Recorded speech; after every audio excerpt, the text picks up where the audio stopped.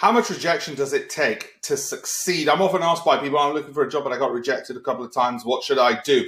Listen, for me, to get my first book deal, it took 23 publishers to say no before the 23rd one told me about the 24th one, which was the Financial Times. I wrote to them and I got it. So lesson number one, takes a hell of a lot of rejection. Lesson number two, it's often the ones that reject you, which can still serve a useful purpose to tell you something about where you should go to. It's happened time and time again. When I wanted to go to Oxford, I asked Merton College, the professor there. Actually, I wrote to every single professor, which course, which college should I do to ask for tips.